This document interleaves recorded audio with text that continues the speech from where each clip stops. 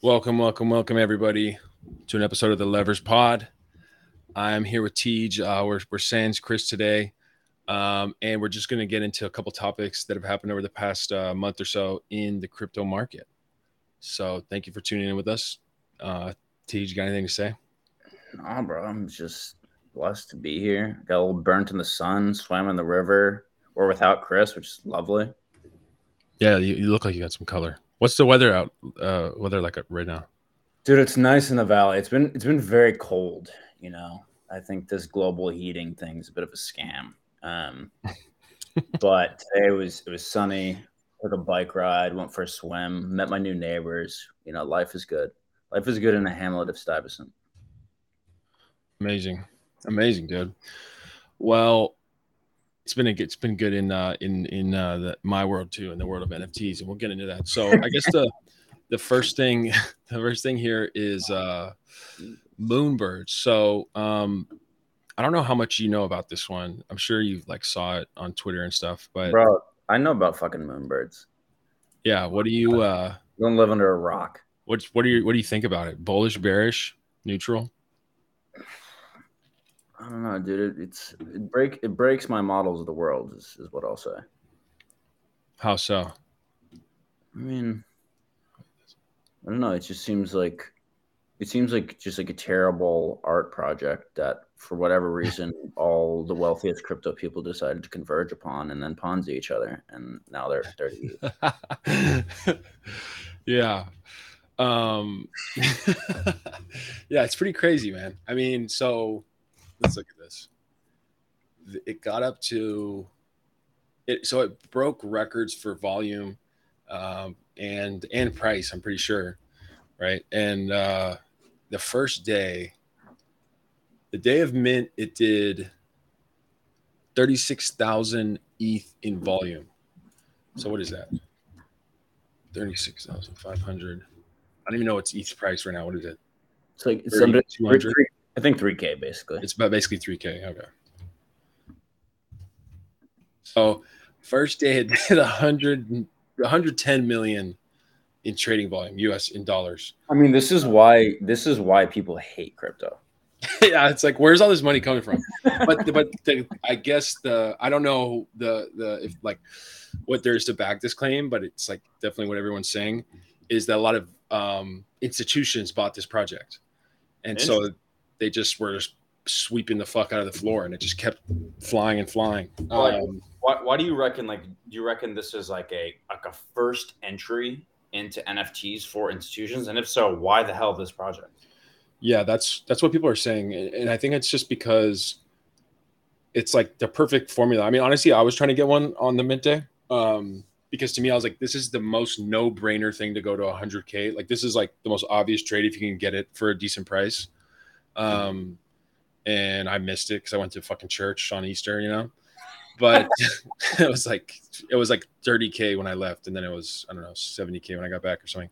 But like so it's Kevin Rose obviously who founded Dig, but even more like relevant is that he founded Proof Collective, right? And these were like a normal mint. Like I think they minted for 1 ETH or something. I mean, semi normal mint. You know, it's a low What supply, what the but what the these hell are is, up. what the hell is Proof Collective?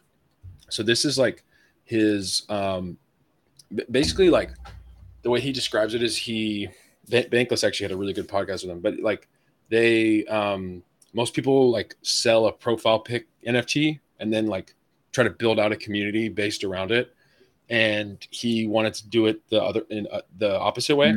So Okay. like the Proof Yeah, Collective is yeah, and so what they did was they did a really good job at attracting like serious art collectors. So like one of one, like X copy, like people who like that shit, you know? And the utility that they gave those people was basically like a private Discord, but they have like a real research team that like does these kind of deep dive analyses and just like quick summary stuff, but also deep dive analyses of, on specific artists and like here's who this person is, here's why they're culturally relevant, and they're targeted like long term investor types, and they successfully like captured the attention of that, demographic in the market. And then from that, they gave all of the people who had one of the proof passes, they gave them 2 whitelists, or no, they gave them 2 free Moonbirds. And then so the proof pass is 1,000 supply, the Moonbirds is 10K supply. And they already had this diehard community. They had the price of these was already at, I think, 75 ETH when Moonbirds came out. And so he had done like a wildly successful NFT project. He's a successful founder, super well connected. He has like a huge podcast about NFTs. He had taken his time to like really understand the space, and so it was just like a no-brainer play. But it, even with all that considered, like it exceeded everybody's expectations, So the deal with Proof Collective is basically, instead of NFT first, community second, they build a community through sort of like I don't know, insights into art and tracking of sort of culture and individual artists. And once they built this community, then they gave this community whitelisted access to Moonbirds. Yes, exactly. I feel like what's interesting about this is like, I've seen this in a few projects, and I'm no NFT expert, as you know, but I feel like if you get into the right project, right, and you basically get exclusivity into other projects, and if you for whatever reason have happened into the right project, like you're kind of good, like Degen Apes, for example, right? Like if you got an ape, like, and you went and did what you needed to do, you'd get an egg, right? Mm-hmm. And like the next step, like that brand, these brands are IP brands, right? And they'll continue to build and they'll continue to do things, whether in the real world or like next NFT projects. And if you're just in that community, I feel like you can kind of just, sort of passively follow along and get access to all these exclusive opportunities that people outside wouldn't. So like what I misunderstood about Moonbirds, right, was I was like, oh, this is just a shitty NFT project. But ultimately, like, there was like a whole bunch of work that went in beforehand, like to build a community that got whitelisted access, right? It was like, it's a little bit more complex than my midwit explanation. Yeah. I mean, no, that's well said. That's well said. And like, that's what I think the market has kind of taught people is like, when you have a good project and you just fucking place your trust in them, the key is that it's a good project. Like it's hard to be a 0.1% good project, but the market has taught like, okay, if you just find a good project and you fucking bet big and just have conviction, like it typically pays off, like we were talking about it beforehand, but the guys who just held a Bored Ape over the past year made like, I think now the ape coin's even higher. So it's like it's over $250,000 in airdrops. It's like insane, dude. It's an incredible salary, and they didn't even sell their fucking biggest asset. And so, obviously that's the outlier. That's the number one, but I think the market's like started to adjust for that, and kind of everybody wants to be early to something. Everybody wants to be at the next Bored Apes, Right. And so people are looking for that. And then I think like Kevin Rose and his team, they did a good job at like I think they could be potentially bigger than Bored Apes, honestly. I mean, that's the thing about Bored Apes, which I find so interesting is, and why there's so much room for competitors to go above and beyond what they've built, is the thing about Bored Apes is that the brand is actually, in my opinion, not that great, in that like Bored Ape holders are caricatured as like pretty basic and cultureless and like maybe like dumb because they keep getting their shit stolen, right? Like all things considered, like the culture behind Bored Apes is actually not that desirable, but for whatever reason, the Bored Apes, insofar as they're like a Veblen good that is just like ridiculously overpriced and you can just slap people in the face with how wealthy you are, like there's so much of the premium that's caught up in that if like Kevin Rose and co, like if someone builds like a real like rich scarce culture that gives you access to real life things, I mean, like you could see a brand like vastly eclipsing Bored Apes, right? And like, yeah, what's so interesting about like particularly which liquid tokens are performing well right now is it's Ape and it's Steppen, right?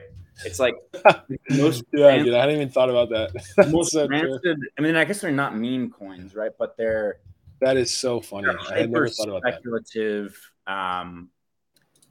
without any obvious utility today, right? They really they're sort of Axie like Ponzi-nomics. I don't like love that word, but I mean they're the only ones that are green, right? And you're like, what the fuck is going on here? Like, how is Ape ripping this hard? Are we midwitting it, or or is there actually something behind the value of this brand? Like you saw OpenSea integrated Ape as a medium of exchange, right? Mm-hmm. Yeah. So it's like, I don't know. I mean, there's clearly people are clearly making a bet that those two brands, Ape being the token of Bored Apes and Steppen being the token of the Steppen Walk to Earn app, like those are absolutely massive. And I was on Twitter the other day arguing with this guy at Arca, who's like a fundamentals dude, which I usually appreciate. But like I feel like the end game with Steppen, right, is does this brand ultimately, by bribing people to walk and get tokens, does it generate enough data such that the partnerships that could utilize that data are a fundamental at the end of the tunnel, right? So like, does Steppen partner with like healthcare providers or Whole Foods to give holders discounts? Like that's ultimately the bet you're making with Ape too, right? It's like Ape at some point is going to give me exclusive access to something. Yeah. And today is the Yuga land. Man, there's so much shit happening in NFTs right now. It's crazy. But today's the Yuga land sale. And the land sale. That's right. Yeah, that's right now. And you have to pay, or it's in 5 hours, and you have to pay in 8. Yeah. Which I don't know how they're counting that as revenue. Are they going to go dump all the tokens? That's a good question. I was like, that was what I didn't understand. Is that just everyone knows that that's a huge short opportunity, right? To get their mint, But I mean, to go back to what you're saying, I mean, yeah, it's that's interesting because everybody calls everybody's like, oh, Steppen is like, oh, it's a good Ponzi. We're early to a new Ponzi and shit. See, you can speak more about Steppen because I haven't done it yet. You try it, right?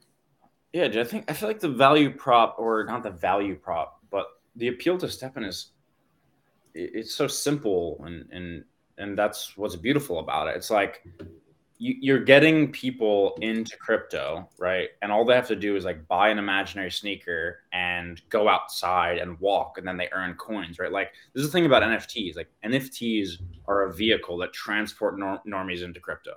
Like no normie is going to go and try to figure out DeFi and how to yield farm and like any of that shit because they don't care. Yeah. It's not interesting, right? It's not human. But NFTs, that's really human. Walking to earn tokens, that's really very human.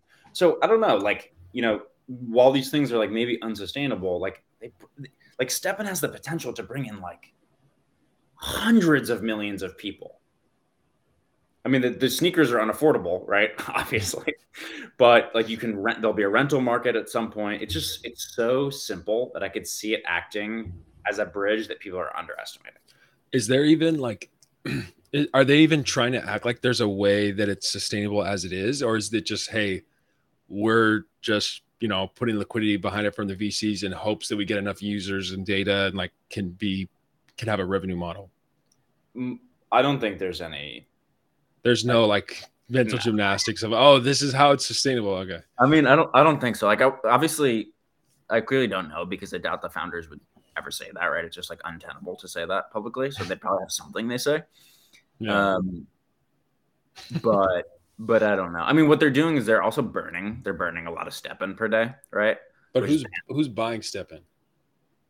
Well, you spend the tokens to like repair your shoes and shit, and so like the company's receiving back tokens, right? And so like they get those tokens and then they burn them on the open market, right? Or they receive some revenue in SOL from selling sneakers. They swap the SOL into Steppen on the open market and burn it, right? So like there's this natural mechanism that there's a large incremental buyer in the market that's not organic, which is, by the way, I feel like what Ape is probably going to do too, right? Like you said, like, what the fuck are they going to do when they get all this Ape for the land? Like if I were them, I would burn it.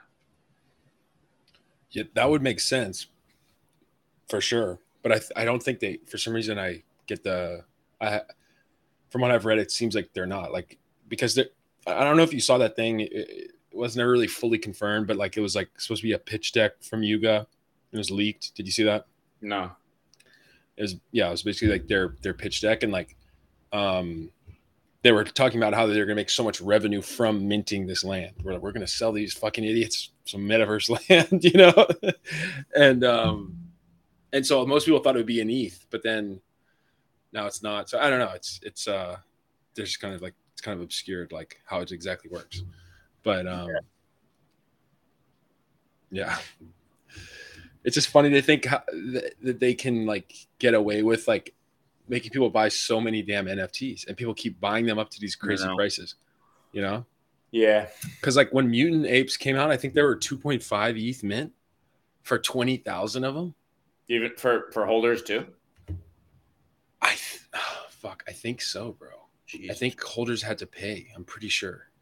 I don't quote me on that, but they didn't have to pay for the dogs. They didn't have to pay for the mutant or the board kennel club or whatever stupid little thing. So, here comes the train.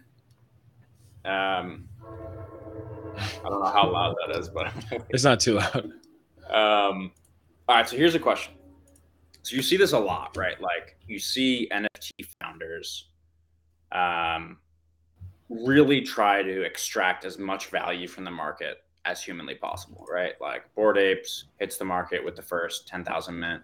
Mutant Apes come along, instead of like, I don't know, giving free mints to holders or like keeping the price more affordable, like they're jamming you with 2.5 ETH, and they keep going, right? And like in some sense, like it's not really right to do that. Like you're taking advantage of people, but at the same time, if the market's willing to bear that, right? Like, aren't you just optimizing? Like, aren't you just executing your capital market strategy perfectly? I mean, yeah, it's a great point, honestly. Yeah. I mean, where do you come out on it as like someone who like meets a lot of these founders and see these mints and see how fans and Twitter respond? Like, is there a line in the sand, or what do you think? Oh man, I have so many thoughts on this. So it like Bored Apes, it's kind of tough because like you said, it's like the market is telling them like, we want to give you all this fucking money. And so is it wrong of them to go, hey, we're going to charge for, because even though those guys minted which again, don't quote me on it, but even if you minted it for 1 point or 2.5, where are they at now? I mean, I think they're being sold for like, bro, they're at 40 ETH floor right now. The mutants are at 40 ETH floor. Yeah. The mutants are rancid. The Bored Apes are already rancid. I hate the That's why I never bought it, bro. It's terrible. I kept trying to make myself buy one of those floor guys, and I never did. I was like, God, it looks terrible. Yeah, but they're $100,000 floor. So yeah, I mean, but Bored Apes is the exception, is the thing. So to answer your question, most of the people I talk to, I mean, dude, I talk to a lot of NFT projects who are like trying to get started on Solana, and most of them are like literally just a cash grab. Like, I mean, like that's all they want to do is just make some fucking money, like easily and quickly. And then, yeah. So most people are like that. And so I think that's like, and it's in the barrier to entry to start a NFT project is like nothing, Yeah. So that's why I feel jaded about it. But Bored Apes, in their example, it's like, man, is it really fucked up of them to ask for more money? I mean, I don't know. It does take a lot of money to build a metaverse. So yeah, we'll see. I mean, it's almost like, I don't know, if a founder was overpricing the NFT, like relative to fundamentals, then, demand should underclip supply, right? And they shouldn't sell out the mint. Like if they sell out the mint, it's almost like who are you to say that the market doesn't know best, Right. I mean, I guess it becomes a question of like, do you want to pass that wealth on to your investors or to yourself, or to the company? And like, for example, Moonbirds actually, their mint was extremely, like one of the most hyped mints like of all time was Moonbirds. And they were going to do like a Dutch auction, and they had played around with different ideas of starting a Dutch auction at like 20 ETH and having it count down, which is what a lot of these, it's kind of more of a normal practice now for the really like anticipated mints. But then they changed it and they're like, no, we're just doing flat rate of 2.5 ETH, and we're going to raffle off who gets on this allow list. And so to me, that was like, they knew they could have raised like triple the money if they wanted to. Like they easily could have done an 8 ETH mint and people would have bought it. I like almost guarantee it, you know? And they would have had all that value, but instead they, you know, they're just passing on the value, and and you still get the transaction fee. So that's another thing is like Chris is launching Drift token, right? One day. And like, is Chris going to get a fee every time somebody trades his actual token? Like, no, but Bored Apes does. I mean, they've made like, I forget. It's a ridiculous amount of money just off the royalties of people trading it. So, well, I mean, the analogy, right, with a liquid token is the founders of the protocol who launched the native token don't get transaction fees when the token is traded, but the exchange upon which the token is traded, of course, gets transaction fees, right? So, in a sense, like for well, I guess NFTs are a bit different though, because you can trade them on an exchange and still divert some of the exchange fees to the founders, right? Like as opposed to like with like SMBs, or that's a bad example. Well, I guess it's a good, or like DeGods, right? Like DeGods is a Magic Eden thing, right? yeah. But some of the Magic Eden fees go to DeGods holders, right? No.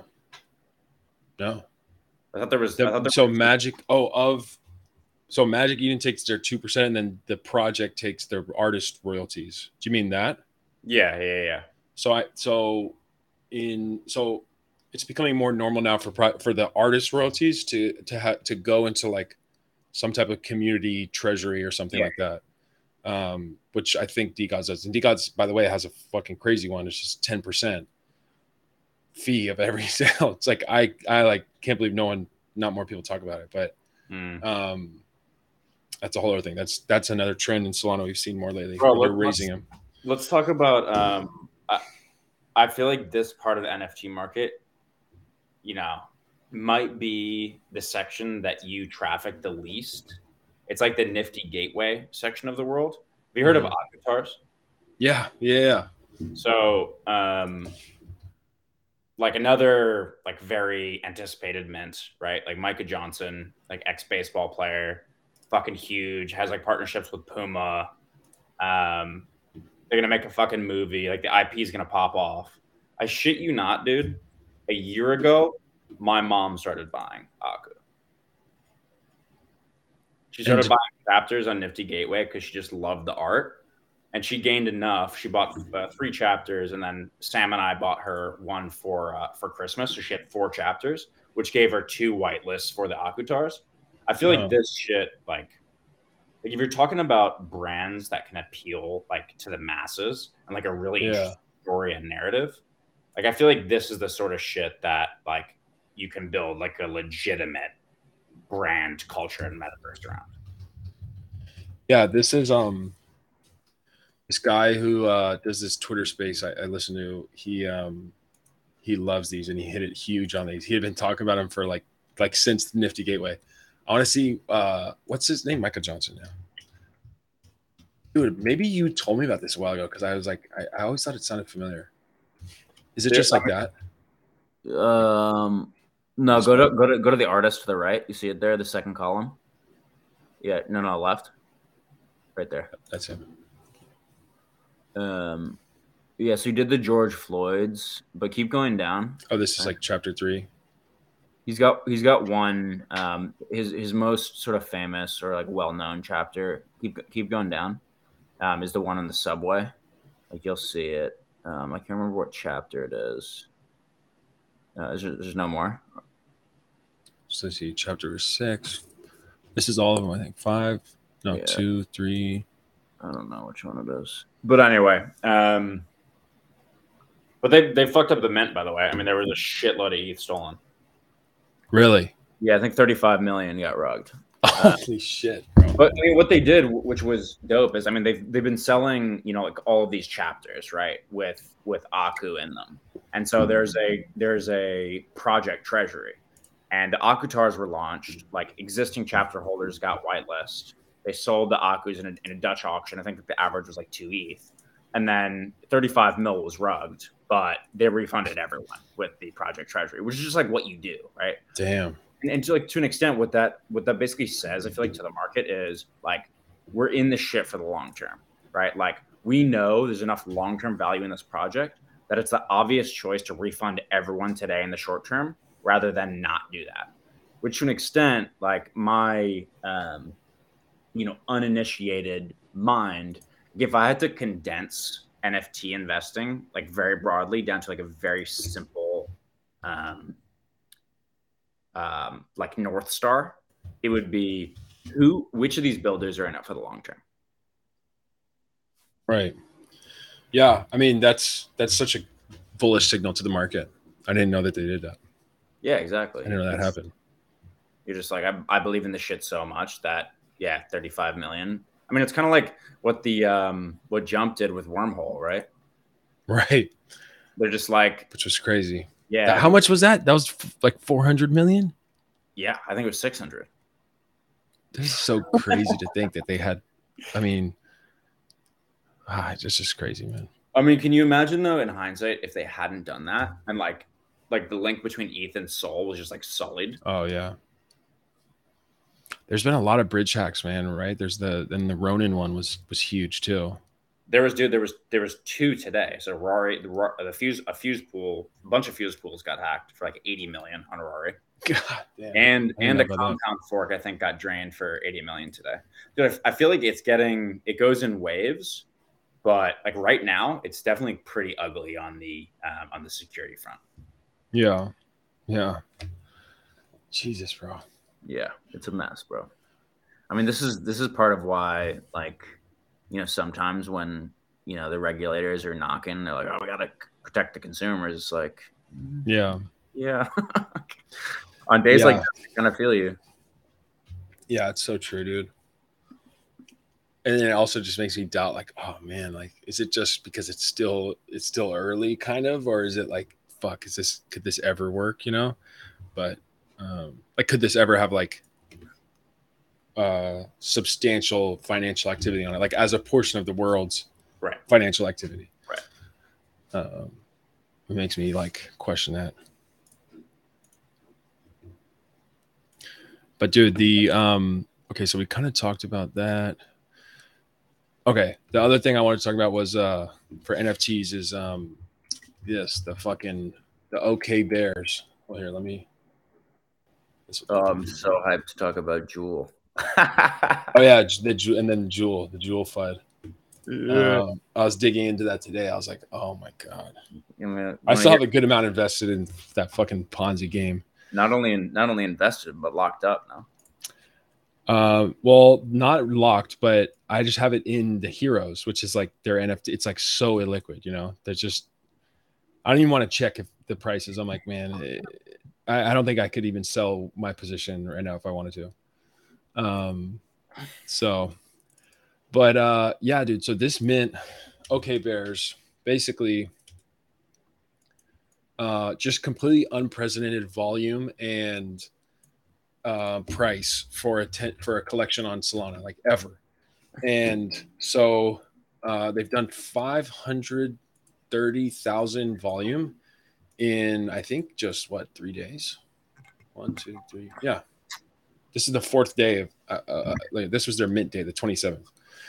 So they did about 200,000 SOL volume on their mint day, which is, to put it in perspective, most projects, like I'm trying to think of like a hyped project that was recent, they might do 20,000, so they did like let's look at DeGods, the top project. They've already done more volume than DeGods ever in fucking 3 days. I don't really. What's the deal with that? What do you reckon? Like, why OK Bears? Well, is it just like self-fulfilling, right? Like, I remember hearing you and Triple M on your Twitter Spaces. Yeah, Triple M was like most hype mint of the year, and I was like, all right, I took that as a fact, right? But then like if everyone thinks it's the most hyped mint of the year, then like it'll be the most hyped mint, and it'll sort of self fulfill, right? And then there'll be volume, and all of a sudden you're like, why was there volume? And everyone was like, because there was volume, because it was hyped. Yeah, because it was the most hyped mint. Yeah. No, it definitely is, because so like there's things about this that are different than other projects, but not as different as the analytics, you know. So like they're like this website, it's simple, but it's just better than like 99% of Solana NFT websites. There are really any NFT websites. It's just it has like some thought and detail into it. Their their roadmap isn't, I wouldn't say it's necessarily unique, but you can tell that it's like a very like it's all focused on the branding. Oh, we're gonna partner with Magic Eden. We're doing token gated Shopify site, whatever. A lot of this stuff is again, this is similar to other projects, but like they honestly just make it sound better in their shit when other projects put it. So there's it had this feeling of, okay, this is premium. Then, the art is like extremely inspired by Bored Apes. And I would argue it's like even more brand friendly than Bored Apes. Like there's none of them that are smoking a cigarette or like, they don't look angry. Like they just look like chill and whatever. They look okay. That's like their whole brand. It's about just being like fucking normal, Yeah. And I think that struck a chord with people. And then when they came out, the price moved up so quickly. So again, like for frame of reference, literally 2 or 3 months ago, so that this is a 10K supply. 2 or 3 months ago, people were saying, I will not touch something with a 10K supply. Like it was considered like, oh, there's just not enough demand on Solana to do a 10K supply.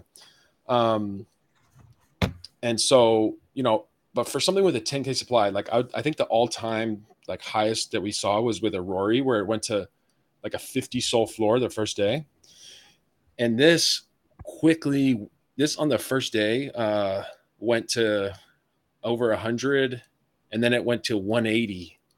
I think the next morning, like within the first 24 hours, it went to 180 SOL, which is 18K, which is just like, it's just insane. It literally made me, like I was telling you before, like it just made me question a lot of what I thought I knew about the Solana NFT market. Yeah. And I guess I didn't fully answer your question, but it was just a perfect storm. So it's hyped, Magic Eden endorsement, blah, blah, blah, good branding. The volume starts taking off. And then in that first day, you would think it almost seemed coordinated, but it's just kind of how the NFT market works. It's like a pretty small circle. A bunch of these big Ethereum NFT like whales bought OK Bears and bought a bunch of them. And we're talking about it. And like, oh my God, this is, the coolest thing I've seen since Bored Apes. Everyone was like, this is the next Bored Apes. This is the next Bored Apes. So it just kind of became a self-fulfilling prophecy. And like, it's still holding 10K floor, 100 SOL floor, which is like insane. Yeah. I mean, that's interesting. I mean, they're definitely, to your point about them being just okay, right? They're inoffensive, right? Like they're likable. Exactly. I mean, I feel like that is a nice piece. Like if the base skeleton is kind of likable and appealing, and you could envision it being your profile picture. I mean, I feel like that's another thing, right? Like when you think about like a human who might buy this, like many want to buy it so they can flip it, but many want to buy it so hopefully if it appreciates, they'll have it as their profile picture. So it's like, can this thing reasonably be a mask for me? And like, how many people are sitting in those shoes? Like, what is your market of folks that think an OK Bear is something that could reasonably be their identity in social media? And like, in a sense, like having something average and middle ground and inoffensive is almost the perfect thing for your TAM. Yeah, exactly. I mean, it's well said. There's kind of like what you said about Aku, where it's like your mom was buying it. She thought it was cool. This had a similar effect where like people who aren't into NFTs at all were like, oh, that it like strikes a chord with me. Something about the facial expression and the very like normal ass clothing. There's nothing super crazy about most of the traits. The other thing I'll say that you just made me think of when you mentioned a profile picture is that this is this really cool website, NFT Inspect, and it like tracks people's profile pictures on Twitter, and they do this really cool analysis around it. But this had like it was what am I trying to say? No one had seen something happen like this before, where so many like Solana OG guys, like who are like either have a lot of followings or they've been around a long time or the combination of both. So many of them changed their profile picture to the bear on the first day, which is like most people like they kind of will have a an identity that's attached to their profile. Like that's the idea of it, right? So like a lot of these guys like they won't change it that often.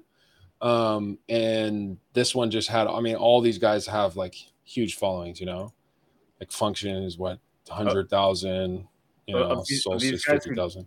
Of these guys who don't change their profile picture frequently, typically what does it rest on? What is their profile picture? Is it like an SMB of these guys? This guy had a DGen8. I actually don't follow a lot of these guys because a lot of them are fucking annoying.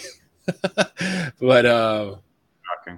like but NFT Inspect did a breakdown of what were people changing their profile picture from the most to go to the Bears, and it was the Cats on Crack. Interesting. This one. Yeah. It's funny because these just had this parabolic rise that everyone was doubting them and they just kept ripping. So, and then there was a lot of hate from this community of people. Oh, you guys aren't loyal, whatever. You're changing your picture. It's like, bro, wake up, play the game. Yeah, I know. I was just like, man, that's like that level of cope is like insane to me, Dude, it reminds me of the fact that like folks that own one NFT project will like FUD another NFT project when loyal holders move on to the next Ponzi, right? Mm-hmm. Which is like really they're just like FUDing. They're calling you disloyal because you're exiting the project fucks up the price, right? Right. It's kind of like, so I posted this on, or actually haven't posted it yet, but I intend to post something of this nature on the Maker forums. Like it's kind of the same thing you see in crypto when people call other projects too centralized, right? It's like, projects are competing, right? And decentralization has become like this, like, this sanctimonious value that everyone should have, right?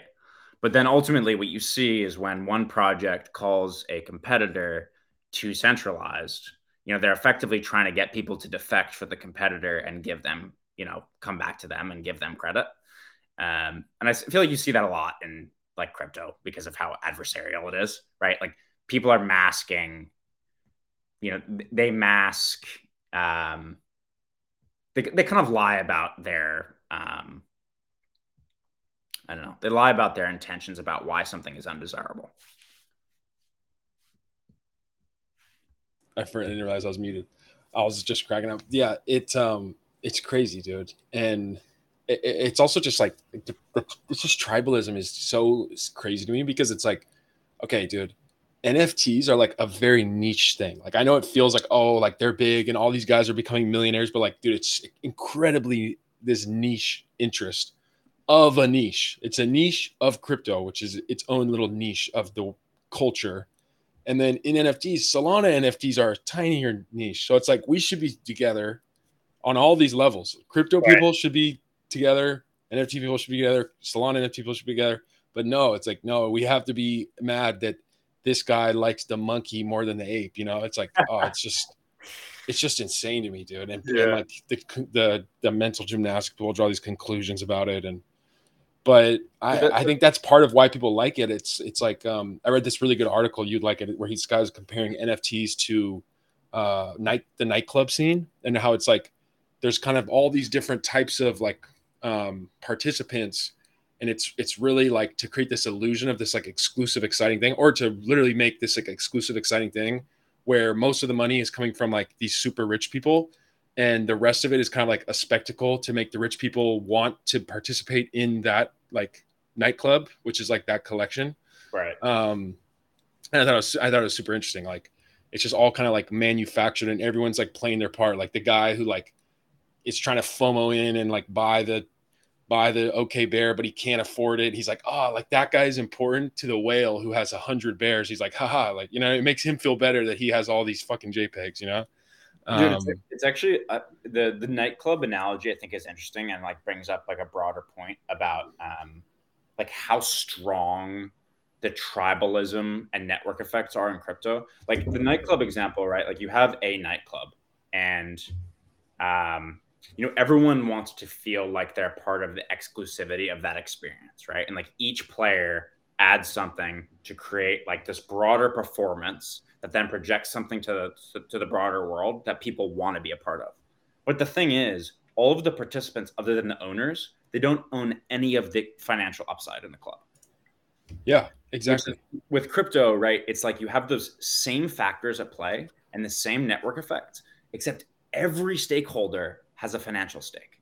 Yeah, So, and the guy waiting outside the club can become like the whale in a day. You know what I mean? exactly. And Like that makes yeah. you see those Cinderella stories every single day, and everyone knows they could make it if they play their cards right, right? Yeah, And so, like, yeah, dude. if there's an existing amount of tribalism around, like a company, like Elon Musk fanboys, or a product, or a city, or a nightclub, take that degree of order of magnitude more in crypto, right? Yes, bro. And yes, Vicious. it's well said. And he outlined some of this stuff, like a couple of the other good points he made were that in the nightclub scene, if you're like this like 55-year-old like single guy and you're like dancing with like the 20-year-old college girl, it's like she might be making the guy feel weird, but like everyone in the club is like, dude, this is fucking cringe and like this is weird as fuck, you know? But in NFTs, that's not really the case, you know? Like you don't have to disclose your gender, your age, your nationality. Like a lot of guys don't even barely even speak English, but you wouldn't know, you know? And Right, that makes it more accessible and like right. more, it just makes it more fluid, like where you can kind of be whatever you want. And this is something you pointed out to me about the metaverse, like early on, which I thought was a cool idea. Like it helps for people who are like, it's just not as outgoing. Yeah. Um, I mean, and it's actually nice that we had come around to that point because like that's one of the more hopeful and rosy parts about what I think like crypto economic systems can build, right? Or like even not crypto economic systems, but just like with the metaverse and gaming and like socializing in cyberspace becoming more normalized is like in its best sense, like it's inclusionary, right? And to the extent that you demonstrate good ideas or you can contribute, that's really all people care about because literally your identity online is a picture of a cat, right? No one knows your gender, no one knows where you're from. So if you can contribute something, great, like you're in, like hop in, right? Um, but then on the flip side, you know, tribalism about very, very expensive NFTs can also get like pretty vicious. yeah, yeah, yeah. So there's just kind of like amplified, I guess. But dude, I want to have time to talk about your stuff too, because there's also and so we can talk about the jewel if you want, but or we can Let's skip past it. let's skip Jewel because Good, I feel like Max. It's painful, you know. yeah, exactly. I've thought about it enough I want to already. save you from the torture. So you Uh, had BlackRock to manage USDC Circle's reserves. yeah. So I was talking to someone the other day, and they were effectively like teach like what's going on with liquid tokens? Like why is nothing performing well?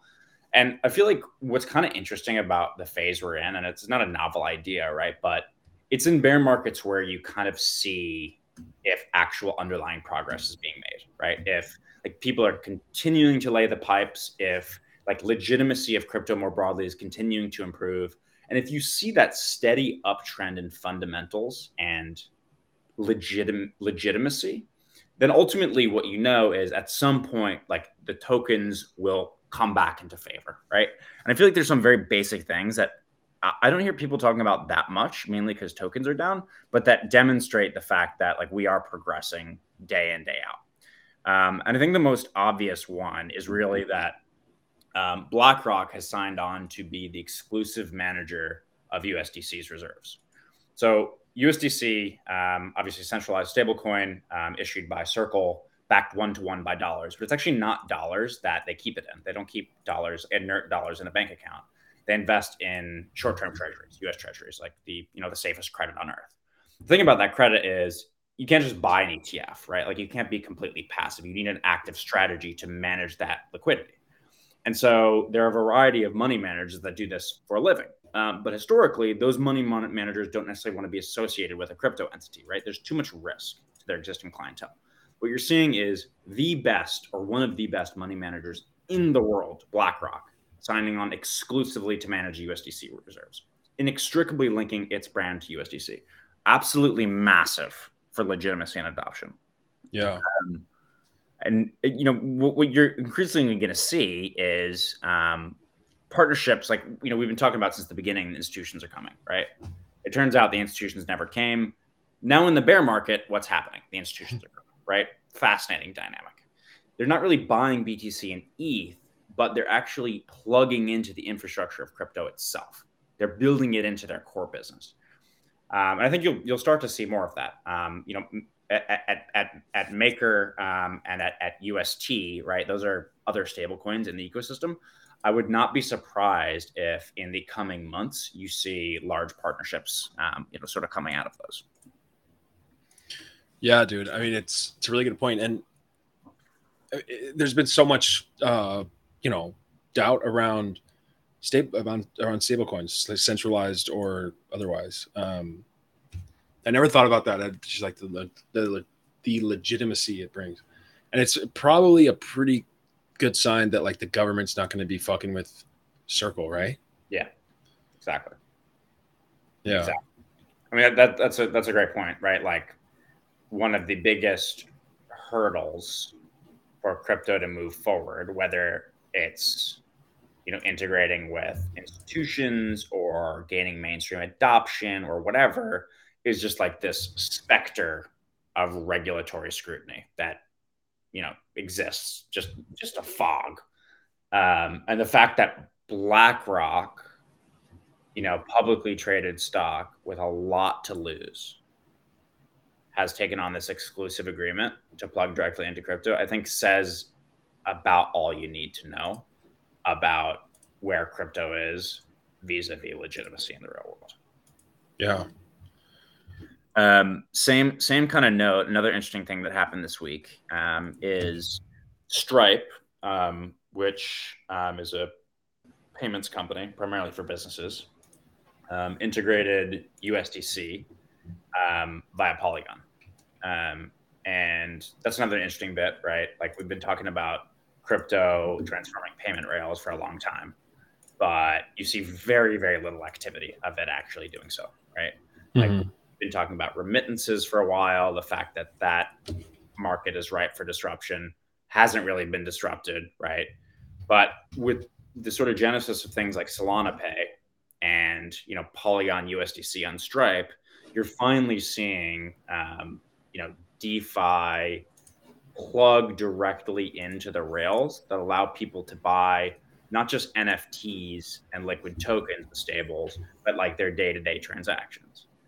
And on like Ethereum mainnet, like no one in their right mind would use, DAI or USDC on Ethereum mainnet to pay for anything because, for small payments, the gas you would pay vastly outpaces the price of the product or the service you're paying for. But on side chains like Polygon or, on Solana, where the fee environment is much, much lower, all you really need is for these payment rails, the Venmos, the Cash Apps, the Stripes, the Squares, to integrate these services, and then you shouldn't really have a problem. And I think the 0 to 1 here, honestly, is people, fudders will say, like, why would I need to pay in stables if I just have a credit card? And the answer to that lies in the monopoly that Visa and MasterCard have over payments. Like when you go and pay for something at a store, there's something called a merchant acquirer. And I think that can be the credit card company themselves, or that can be a middleman. And that middleman basically charges the merchant 2 or 3% to process that transaction, because either the merchant acquirer or the credit card company, they own the ledger upon which that transaction is done. So Visa or MasterCard, they're basically like an L2 on Swift, right? On like US dollar rails. What you're basically saying is, no, we're not using this private ledger that these two payment companies have a monopoly on. Instead, we're using USDC on Polygon, right? A more decentralized, cheaper ledger to get that payment done, which I think is probably pretty interesting for mainstream adoption as well. Yeah. And so what's like I mean, in what you outline there is Stripe isn't the middleman, like they're just taking them, they would presumably be taking much less of a fee, or would it still be a scenario where they are taking 2 or 3%? I mean, yeah, that's a good question. I mean, you would think out of the gate, right, to be competitive, they would keep the fee super low, but like, I mean, it's a good point. In the limit, would they not just converge upon the same shit? Yeah, it's interesting too, because there's also I mean, this is not super recent, but Solana Pay was launched by like Solana Labs, I think, right? And basically made it, from what I could tell, pretty accessible for merchants to accept USDC for anything. And it like automatically puts into some interest bearing account, like, which like sounded kind of sketchy to me. But yeah, I mean, it's crazy because it's in a bear market, but all these things, like, it's kind of giving crypto more legs to stand on, you know? Definitely. Because it can so often feel like vaporware, especially in a bear market, where you start to realize like, holy shit, this DeFi Kingdoms thing, you know, what the fuck was it? But stuff like this is like, okay, yeah, this could really change the way that like a core business function is done, which is pretty cool. Yeah, I mean, it's great to see, and like as a market participant as well, like on some days where, you know, BTC has just been fucking ranging for 2 months, you're like, Jesus Christ, can we like get some juice? Like you see things like this and you're like things are changing, right? Like the plates are shifting underneath our feet. Like things are getting realer, progress is being made, legitimacy is occurring. Like you got to just be in this for the long term and hold shit that you want to be holding long term. And I think it's pretty much all good. Yeah. I agree. Last thing, I think the least significant, but another piece that's pretty huge. Fidelity, one of the biggest money managers in the world as well, have a variety of retirement plans that allow people to either on a discretionary or non-discretionary basis invest in assets. They just added, or they have plans to add BTC. So if you think about, you know, the premise of buying Bitcoin today, you have your model of the world of who the marginal buyers of that Bitcoin might be, and you know the upward price pressure that those group of buyers put on BTC. Now you can basically just add like this massive incremental buyer that's on the horizon in these Fidelity retirement plans, which is also massive. Yeah, I'm honestly surprised. I think it's just because the like tech stocks, I mean, are down so much, but I'm surprised that this hasn't moved the price more. Someone brought up an interesting point. This guy, Alex Kruger, do you know who that is on Twitter? Kruger Macro. No. He's really good, but he was, I hadn't like looked at it, but Bitcoin is down. Bitcoin is so far this year, like on a high time frame, outperformed the NASDAQ. Yeah, by 4 or 5%, right?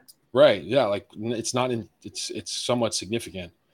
And that's pretty crazy, dude. You know, like it's just not noticeable because we're not like mooning to like 100K and Bitcoin's the future. But that's pretty, I mean, I don't know. What do you think? Is that like evidence of, this actually is becoming more of a store value, like safe haven asset?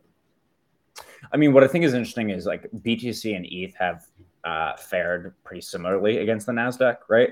And so I don't think you can tease out BTC's performance as being an indicator that people are buying BTC increasingly as an inflation and volatility hedge, right? Because it's not necessarily performing differently than the beta of crypto. And I'm saying Ethereum is beta. What I do think it says though is that a larger portion of investors than we'd expected are comfortable holding blue chip crypto when the world is kind of shitting itself, right? When there's a risk off environment, when inflation is high, when rates are rising and anticipated to rise even more. People don't want to hold the overpriced stuff that sits in the S&P and NASDAQ. You're seeing sell-offs in private markets, like a bunch of private companies are taking down rounds, right? Like risk assets are getting wrecked. But what you're seeing is people are comfortable, even in a bear market, holding on to the fundamentals of good crypto, which is pretty powerful. Yeah, it is. Because honestly, I'm wait, can you not? Oh, you can't see my screen, huh? Oops. No. I was just gonna pull up both charts. There we go. Oh, why is it tweaking out? Hold on a second. Sorry, bro. You're good, fun. There we go. Yeah, I'm sometimes like really doubtful of the whole like, oh, it's a you know, I always try to like be realistic, and be like, okay, if Bitcoin went to 10K, like am I like okay with that? Like what would happen to me? Like what happened to what I'm holding, because I don't even hold Bitcoin, and some guys in my Discord that I like banter with a lot, they're like, one of them was saying to me recently, like, oh, the hope is like, oh, if the stock market sells off more, that Bitcoin becomes that Bitcoin becomes like the store of value asset, and people realize that. And I was telling them like, well, is there any evidence to suggest that would happen? And now there's some evidence. I mean, it's not like evidence that people are selling their stocks to buy Bitcoin, but people aren't selling Bitcoin as much as they're selling their stocks, right? I guess that's right. And that's let me look at the or it means that there's more buying of Bitcoin than there is of stock. Yeah. So where's the beginning? It's like the yearly open. Stock market's down 21, or sorry, NASDAQ. And then Bitcoin's yearly open is like right around here. Chart goblin, dude. You're dancing on the charts. It's like right here, I think. But no, that can't be it.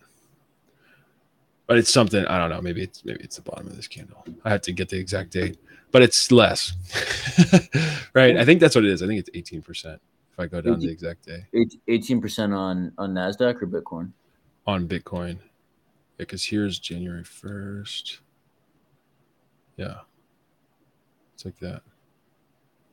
Yeah, that was the yearly open. That's 46 too. So it's down 17, and this is down 20. What I think is also increasingly becoming the case is like all of these like very sanctimonious arguments about how like reckless and volatile crypto is, like they're being dismantled because of what's happening in the equities markets. Like people have seen stocks like DocuSign. DocuSign is behaving like a shitcoin. Like DocuSign and the synthetic chart look the same. Yeah. What's DocuSign? Let's see. Like check the DocuSign chart. I mean, maybe it's done better recently, but look at this gap. Oh my god. Look at that. Holy shit, bro. Is this a weekend gap? This is the earnings report, and then it gapped after. Jeez, it jabbed 32%. Jesus fucking.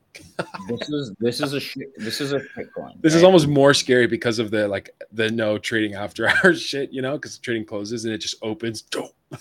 I mean, that's another thing, right? Like you're seeing that limit down on earnings, right? Like a problem with public markets is they're not actually public. There's no transparency into the underlying financials of the company. Like you do not have regular updates into what is happening.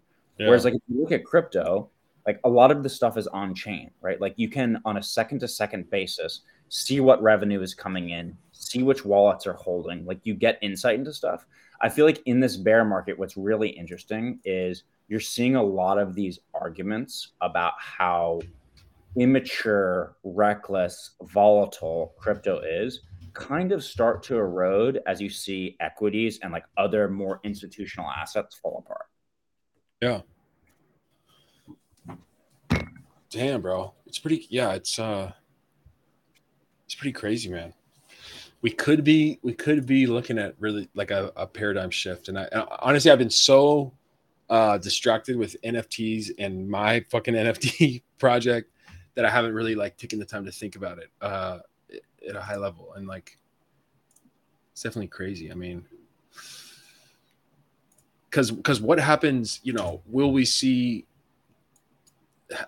more alpha with Bitcoin on the upside? Like, what if we reverse here at the you know, last year's yearly open? Like, I mean, what happens with Bitcoin then? You know, the relative strength it's been showing. Yeah.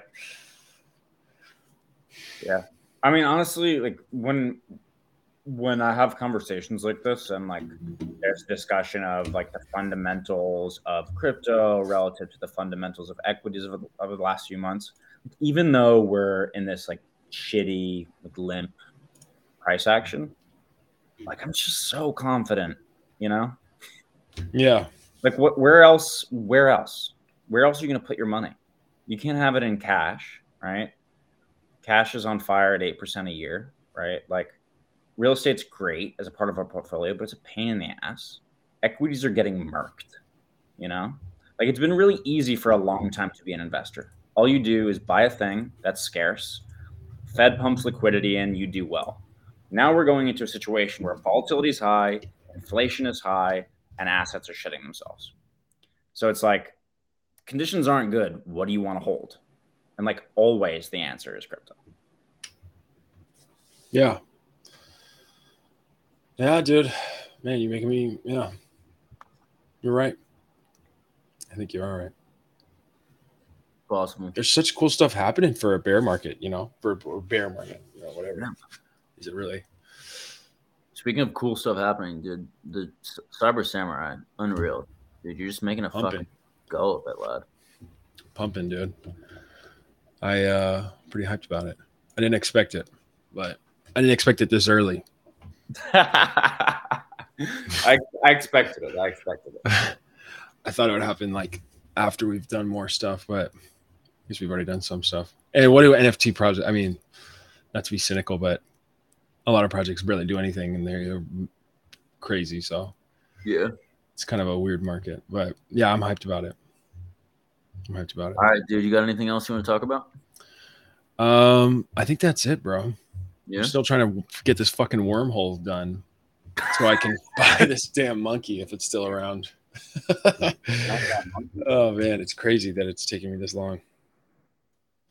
But yeah. I think that's it, bro. This was cool. All right, we're good.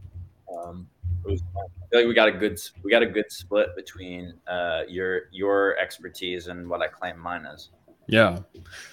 It was good. I enjoyed it because it just gave me like a firsthand look at some of this stuff that honestly, like I had seen the articles, but I hadn't even read anything. I hadn't really been paying attention to it. And it's just bullish, man. It's bullish cosmos. Cosmos, yeah, bullish Link, maybe even Link too. It's bullish for Link. Hey, the institutions are coming, right? yeah. All right, bro. I will talk to you soon. All right, man. Have a good night. Peace, brother. How do I end this? Oh, there we go.